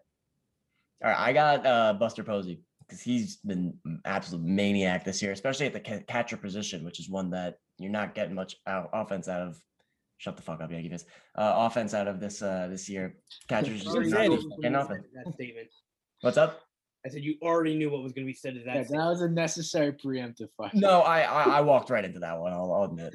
But Posey's WAR is 2.1, slashing 329, 411, 572, just 983 OPS. He only has 50 games under his belt because he's a catcher. He doesn't play every day. But I mean, he's been absolute maniac. I love Buster Posey. He's one of the guys also who the Giants, like we talked about, has been kind of a surprise. He's one of those guys. He's been helping them out a ton. Yeah. Also a guy that like I feel like a lot of guys had such like fond memories of growing up watching those Giants teams, and everyone wanted to put him in the Hall of Fame, but they kind of knew it was a stretch, and now it's like, all right, you can put him in. Like he got us. I was thinking the exact same thing. He needs another like season or 2. Okay. He's close, but he needs a little bit more. Catchers get the leeway though. Yeah, and he also. Do you have 2 World Series? 3? I think 3. Yeah. He was on all 3. Was he there in 2010? Yeah, he was a rookie there in 2010, and he was the NL MVP in 2012. Okay, so yeah, that's 3 MVP. I think I see that he's close. He's borderline. We can do an episode on that one day. I think the off season we're gonna do a lot of those episodes because we're not gonna have that much content. Yeah. I don't know. We're not gonna post every week in the off season, but we're gonna need some kind of content. Yeah. So we'll go over that kind of stuff. All right. So my guy is the guy that, if you haven't heard of, I don't know, got hit in the head. Shohei Ohtani. He's freaking beast. I think the one thing that I'll say about Ohtani is that, did anyone know he had power like this? Like, the dude leads the league in barrel percentage. He's 98% average exit velocity, and was he 100% in max exit velocity? I don't even know the difference. He's 100% in expected slugging. Like, what? I thought this guy was going to be like I don't know, like a doubles guy. No, max exit velocity is just his best exit velocity is compared to every other player's best exit velocity. Okay. Just like the one hit. I mean, the guy's like more of a slugger than I feel like people anticipated. He's he's been going off this year. Yeah, his K rate's still not great, but I mean, who cares? His sprint speed is like one of the better in the MLB too. He steals a lot. He used to steal a lot of bases. Literally, he's more than a 5 tool because he pitches. Like a 10 tool. Yeah, and I was thinking, like, with a season like this, he could potentially like put himself in the like rankings for like best WAR in like a modern era day. Because I looked up top WAR, it's like dudes in like the 1800s. Like, who gives a shit? But like, there's like guys in like the 80s with like 12 WAR, and like he could easily get that a 7. What was I'll look it up. But what was Betts in 2018 is probably up there. Yeah, he was like 10 point something. And it's like that's doable. Like, Ohtani could have like a 6 point something offensive WAR and then a 4 point something pitching WAR. And also, on top of how well he's hitting, because he hit 5 home runs this week, he pitched 6 innings in the middle of that streak. He hit like 2 home run, pitched 6 innings, gave up 1 run, and then hit 2 more home runs the next 2 games. Yeah, Betts was 10.9. It's pretty good. Wow. Okay. Yeah. I mean, it sucks that he's on the Angels, but what are you gonna do? I mean, he made that decision, so. I mean, it's better to be on the Angels than like. Actually, also it's better he's on the Angels than something that would diminish what he's done. If he's on like Colorado, everyone would just be like, "Oh, he's just playing in Colorado." So I think it's better that he's in LA. Angels is not a hitter's ballpark. Yeah, which is why this is so impressive. He's been the first one to confirm that he's definitely hitting in the home run derby. So, that was too. That's crazy. Hypothetically, is he the AL starter? The All-Star game? I think. Oh, because Glasnow is out. And even so, I mean, it's probably Cole or him. Bieber's up there too, but Bieber's injured. He's not going to pitch. Then I guess it's Ohtani. Yeah. That's or Lance Lynn. That's so boring though. Yeah, Lance Lynn's just a fast. I mean, if you're trying to get ratings, especially if if fucking Ohtani wins the Derby and then starts the All-Star game the next day, the MLB Instagram page min 30 posts. Min. I think they'd post they would dedicate an entire post to every single home run during the Derby. Like, home run number 1, here's number 2, here's number 3. Well, the impressive thing about Ohtani too is just his home runs. He's not getting like cheap home runs, he's not getting like a Yankee-esque home run like over a short board. He's hitting bombs, nukes as a pitcher. Like, it's almost scary to watch. Like, when you're watching him at the plate, you have to also remember, and then he's gonna go back on the mound and fucking throw, a couple innings for them, and barely let up any runs. Like, he's not getting lit up this year either. So he really is like the double threat. And I think he definitely makes a name for himself in the MVP race for the AL. Do I think he's going to win? No, I think Vladdy's going to take that as of right now. But I think he definitely makes you could definitely make an argument for him if he keeps it up. No, for sure. I think Ohtani has it right now, just because of the fact that he's pitching and hitting. It's him versus the wagon. Yeah. I mean, the wagon gives it bonus points, but still. Yeah. He's also like playing in Canada. Actually, he's not playing in Canada, but playing for the Canadian team. All right, moving on to prospects. Steve, you want to put in AirPods or get a snack, take a bathroom break? This is your time. I got a rookie. I got another rookie. Okay, fair enough. I'll start off. I already did him, but I'm doing him again because I love him. Jarren Duran. Jarren Duran. 60 hit, 55 power, 70 speed, 50 glove, 45 arm. Very Jacoby Ellsbury-esque. Oh no. Fuck you guys. The reason he's getting the shout out today is because he had a 3-run walk-off home run today in Worcester, AAA. I think he's coming up soon because Danny Santana's just not cutting it. And through 30 games, he's got 12 home runs and 9 stolen bases. Through a full season, that's 60 home runs and 45 stolen bases. Obviously, you just can't do that through 30 games, like extrapolate like that. But still, that's fucking crazy. A good story came out today on the Boston Globe because, it's Father's Day. We're recording this on Father's Day. People don't know that. His dad is a weightlifter. So when COVID happened and he said, I'm going to lose all this time, he went back and moved in with his parents in San Diego and was just trained by his weightlifter dad for months. And I have before and after pictures, and it's pretty fucking crazy. This guy's so this is him 2 years ago. Athletic dude, looks pretty good. And this is him now. he just got abs. He was by the way, also for the people that can't see, he's wearing a Shroot Farms tank top, which is absolutely fire that I would buy in a second if I found it. That's an alpha right there. Look at that. He's in crazy shape now, and he was a speed first guy, and it looked like he was just going to be like a contact guy and then steal some bases. But now he's hitting nukes. He was second on their team in home runs in spring training behind Dahlbeck. I mean, he's going to be a problem. He's going to be a problem. That's interesting. Stroman's another guy with a huge dad. His dad's like a weightlifter guy. You wouldn't expect it. I got a prospect. I got something you've never heard about, something you never heard before. An Angels top pitching prospect. Mind blowing. Impossible. Yes. Detmers. What is his first name? Okay, just Detmers. Sorry, Detmers. I don't know your first name. But shout out to Nick Trujillo. He wrote an entire article on this guy. He today, his start was today. He's ranked like the 58th prospect in baseball. He started off the game with 9 strikes and 3 strikeouts. I don't know if it's ever happened in MLB. I mean, obviously it was in the minor leagues, but like an immaculate inning to start a game is just big dick energy. And he finished the game with 14 strikeouts, and he has a 15.9 strikeout rate in Double-A. So I mean, good news for Angels fans. You might get a pitcher for once in your life. Besides Ohtani. Looking up this thing, this is crazy. 2 things that are just insane about this guy. First off, the Double-A Angels team is the Rocket City Trash Pandas. Trash Pandas. I was going to say that. Insane. That's sick. Yeah. That's a great name for a minor league team. Second, Reed. He was drafted last year, the 2020 draft. He was a first-round pick, 10th overall, and he's in Double-A.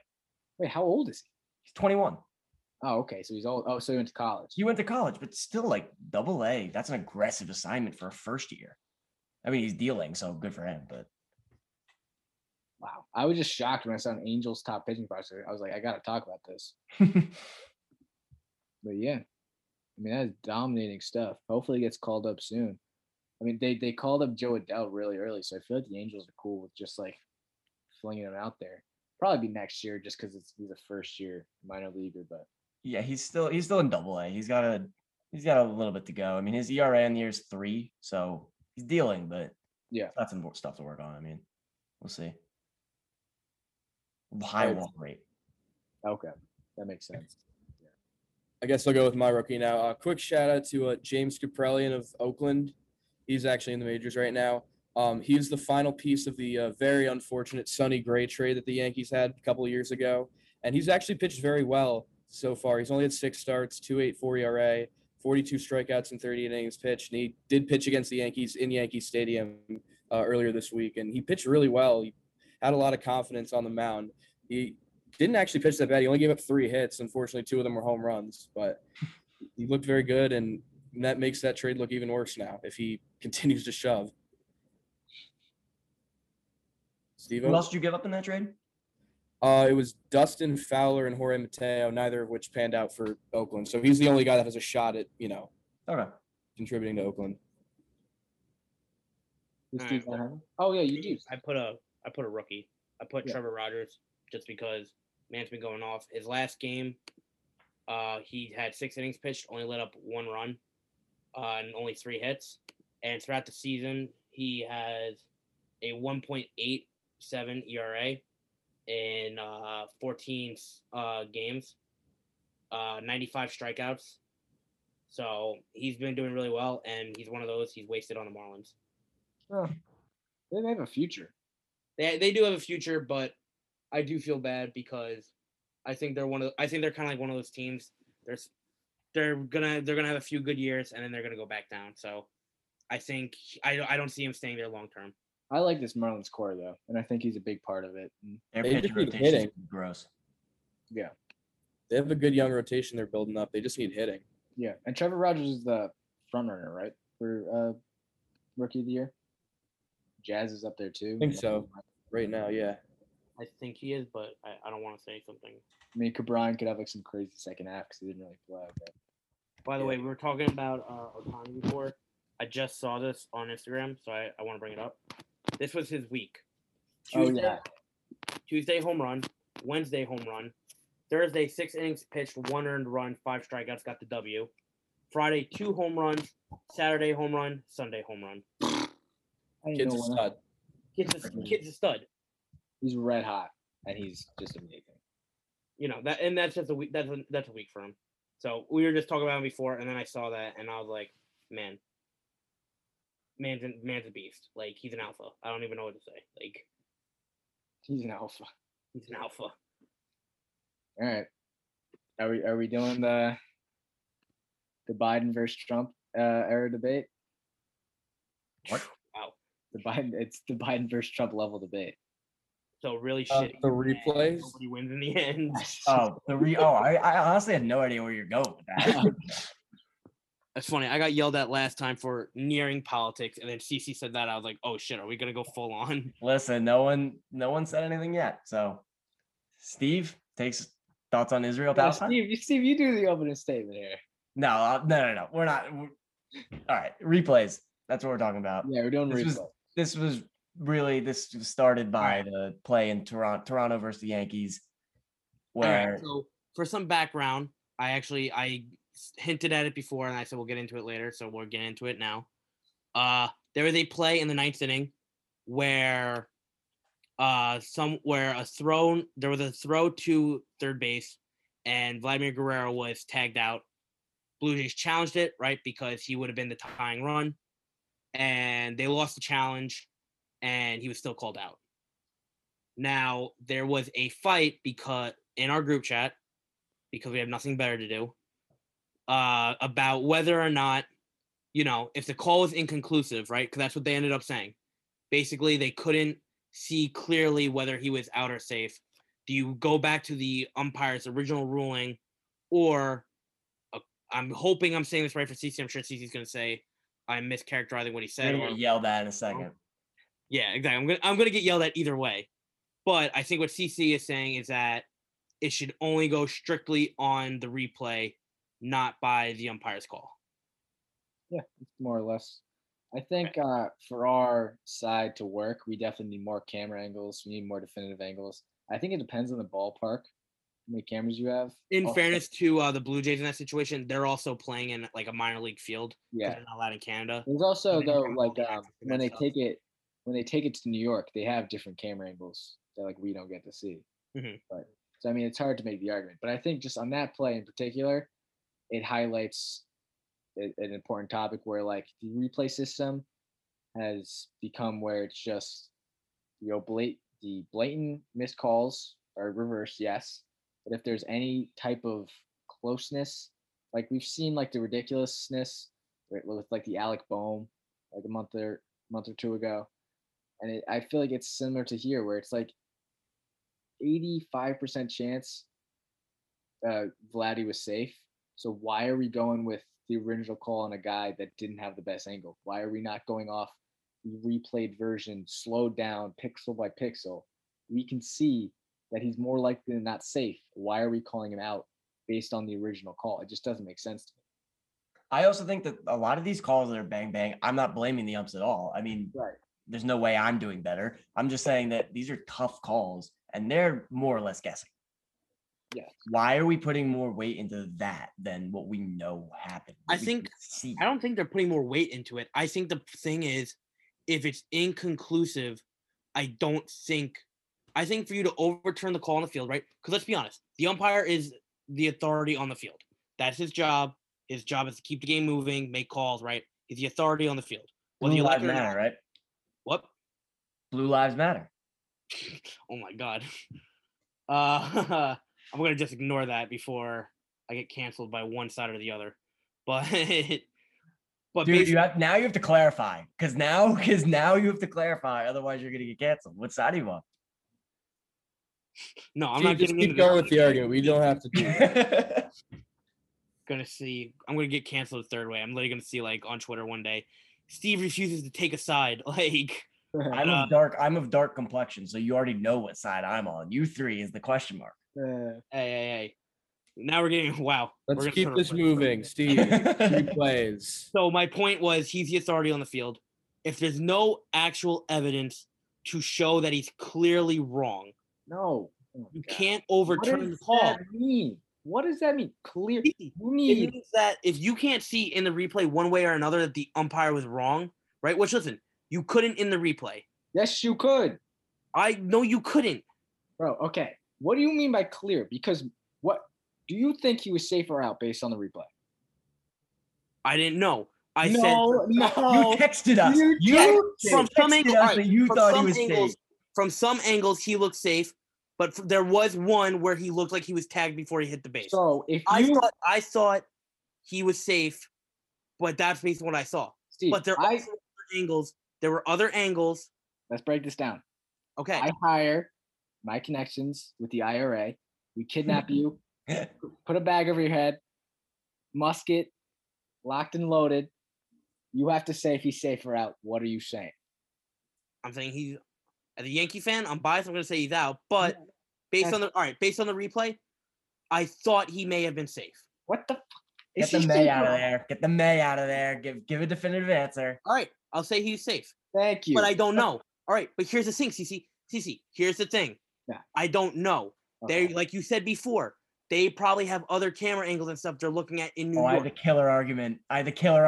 Go. That ump doesn't know either. Thank you. That ump didn't know either. He called him out, but he didn't know. It's it was a more or less a guess. But but your argument right now goes to why there should be a replay.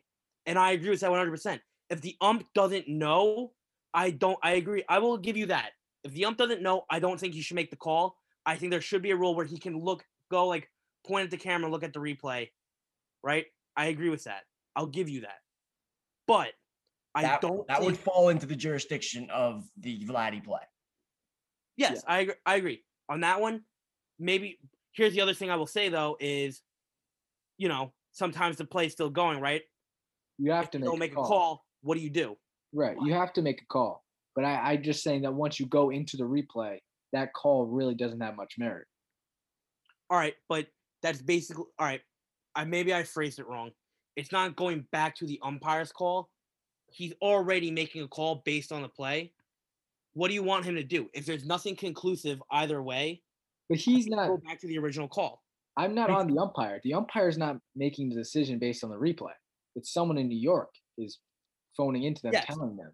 Yes, I know. But what do you want that person to do? Right? To make the call based on what he sees. Whatever he thinks. The umpire, I actually think that, obviously you can't just isolate the person in New York. They shouldn't be told what the umpire's call is. They should be making their decision on their own merit. Yes. They have more information than anyone on the field. They are in front of computer screens, TV screens. They shouldn't know. I don't think they should know what the umpire said. They should make their decision based off of what they're seeing. That's the best call. I think that this is a talk about we're a baseball podcast. We're talking about this. I think it's a worse issue in football because I think football sometimes it's egregious, but they don't want to go against the ref. They just refuse to reverse it, right? Especially the pass interference. But that's another story. But in baseball, I think I agree with you, Steve. There are moments where, especially in the playoffs, where the ump just shouldn't make a call. He shouldn't make a call, and they should just go to replay, like the NBA. Yeah. Listen, and that's I think, in my opinion, I think that's kind of another argument, but I will agree with you on that. However, I think the reason a call has to be made is one, right? If there's a situation, right? It's a final out of the game, right? If you don't call it and there are other people on base, you can't just stop play because you don't know. Other guys could have been running, right? What do they do? You send them back? Do you send them forward? I think it opens up other problems. No, fair However, enough. That's And why I think you have to right. make. I think that's why you have to make the call on the field. And my argument is, if you can't look at the replay, and you can even make the argument. I get what CC's saying, that the ump shouldn't even be involved. The problem is he's already involved, and I really think, I don't know. I think if it's inconclusive, for me a challenge has to be when they look at it, they can clearly see the ump was wrong. The original call has to be clearly wrong for them to overturn it. I don't think it should now be a new investigative thing. I think it's now should be when you're looking at a replay, you are looking to overturn the call. You're not looking for a whole new call. You're looking strictly to overturn the umpire's call. I don't give a fuck about the umpire's feelings. I want the right call. Right. No, it's In not your about, words, it's you not about- thought it's you not about thought feeling. gun to your head, you think that Vladdy is safe, but they called him out. They got the call wrong. That's the wrong call. They got the From call what wrong. I saw on television, I thought he was safe. Okay. However, the view on television was not the best one, which I do agree with CC. I think the guy in New York definitely has some better views. But I think if he sees that, he can just go to the umpire and be like, listen, from what I'm seeing on my screen, right, I think he's safe. Umpire turns around and goes, all right, we're overturning the call. He's safe. If the guy in New York isn't making that call, umpire makes that the umpire already made his call. You don't overturn it. But that's basically my argument. Steve, at the end of the day, you're favoring one dude making a subjective call over another, which I don't understand why. Someone has to make a subjective, maybe I'm right, maybe I'm wrong decision, right? Like the umpire at the time it's happening is not 100% sure of his decision, just like we're saying the replay guy is not necessarily going to be 100% sure. So why would you rather the guy who makes that decision be the guy in real time who's seeing it in the blink of an eye rather than a guy who can slow down and watch it pixel by pixel with different angles? Cece, I'm saying that if the guy who's watching it like pixel by pixel still can't even see if it's conclusive or not, because that was the thing with Vladdy. He should make a subjective decision instead of the ump. But that's what he's doing. His decision is... No, he's not. He's not. He's saying revert back to the original call. It's inconclusive. Like he's like, I can't make a decision. It's close. So I'm just going to go with the original call. Yes. It's exactly. not enough to overturn. I think if there's not enough evidence to overturn it, you keep that original call. Steve, do you understand what I'm saying? Is that you would rather make that subjective choice based on a slowed down replay rather than in real time? Yes, I understand what you're saying. So you want the ump who's seeing it in real time to make an unsure call and not the guy watching 6 replays in New York. Yes or no suffices? Yes. Okay. There's nothing to argue. I mean, there's nothing to argue if that's the case. There's nothing to argue. Do you have anything as the mediator? I've just been more the moderator to steer us away from fair concerning political detours. Dude, Colin Kaepernick, I mean, not even going to complete the sentence. Not even going to complete the sentence. All right. Well, Steven, you might have gotten me on Long Island, but I'm going to take half a W at least on this one. Because I think you're completely wrong. You know what? I'm not getting into it. Steve, but you why, like, we rather have the guy with 8 views and can slow it down than the guy seeing it in real time. Do you not get why we want that? No, I do get why you want that. However, his job is to see if the umpire is right or not. It's not his job. Steve, that's what it is currently. You can change jobs. What it should be, not what it is now. We're saying it should be where he's making the call. And that's... Yes, I think it's good right now. You're explaining our debate. I'm arguing to change it. Yeah, and I'm saying you shouldn't. I'm saying you should not change it. You're saying you shouldn't because you shouldn't. So, but yeah, no, you need why do you want the ump to make the call rather than the replay guy? Because I think if the replay guy cannot, right? Listen. No, shut the fuck up. Give me a fucking reason for why the ump in real time should make it, not the ump. And don't just go, listen, the ump, give me a fucking reason. I'm giving you a reason, but you keep interrupting me. Shut up for a second. Right now. If the replay guy cannot make a conclusive... No, don't say that. No, that's my argument, though. If he can't make a conclusive call, why the fuck wouldn't the call go to the umpire? So, Because he oh, no, can't no, make shut a up, shut up, Steve, shut up, conclusive Steve. call If the either. replay guy cannot make a conclusive call, how the fuck can the guy on the field? Because it's his How the fucking fuck can job. he make a conclusive It's his call? if the fucking replay job. guy- What is the replay guy's But job? the replay guy's volunteering. It's not his job.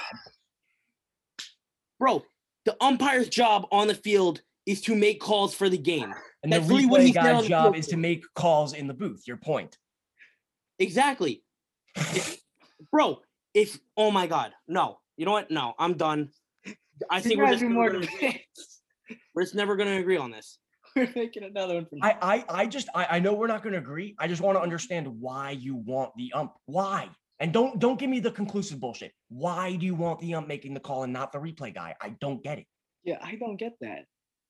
We can agree. I'm fine disagreeing once I hear you're a good, like a reason. He is the authority on the field. His job is to be the authority on the field. That falls within his jurisdiction. You know That what? is his job. Hit us up. We're gonna make an IG by the time this is uploaded, right? I'll upload it sometime tomorrow. So if you guys do it tomorrow, then yeah. Okay, so like hit us up. Is Steve being a dumbass, or do you somehow agree with him? Let us know. We're I gonna. know. I don't think Steve's side is the worst side No, ever. it's not. I don't think people agreeing with him. I don't think it's I just want a reason. That's all I want. Yeah, no. Steve definitely has like at least 50% of MLB's. No, fans. I think it's going to be a close vote. It's just Yeah. I just want a reason, man. Yeah. I'm doing my best Gerrit Cole impression. I gave Talk you to a us, reason. man. You just don't Please like talk it. to us, for Pete's sake. For Pete's sake, just understand me. But it's just like I don't. Hold up. You All right. You You know, know what? the authority, like no. Sorry. I know that we're running way over what we wanted to do, but like you're saying that's his job and he's the authority. But let's say it is a call where it's blatant that he's wrong. You're going against his authority anyway. So it's not Again. like he's a be-all, end-all. You're just saying that, oh, when it's close, like there's a line where, oh, it's too close now. Yes, pretty much. Okay. Because listen, if he's clearly wrong, then the guy can look at the the replay guy can look at the camera and be like, "You're clearly wrong, right? I'm overruling you on this." Is this just because you are an ump? You just like have like the, I'm not an ump. the I'm a former blue bat, ump, what okay? do they call it in New York City? The Blue Brothers. What is it? Like the code that the police officers don't like. What is it Oh, called? the blue line. The blue line, whatever it is. Is it that kind of thing where you just have like solidarity with umps?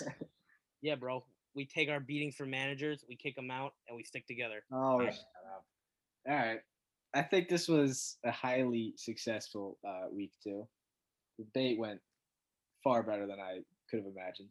I'm a little disappointed in Sean. Sean was too busy trying to keep us from talking politics. He didn't partake in the debate. No, Sean was a necessary part of this. Yeah, no, this Sean argument. played a major role in keeping this podcast alive.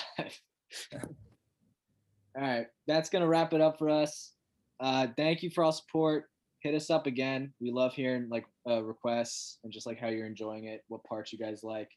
We're gonna be back for week 3. Us, please, friends, family, we take anybody.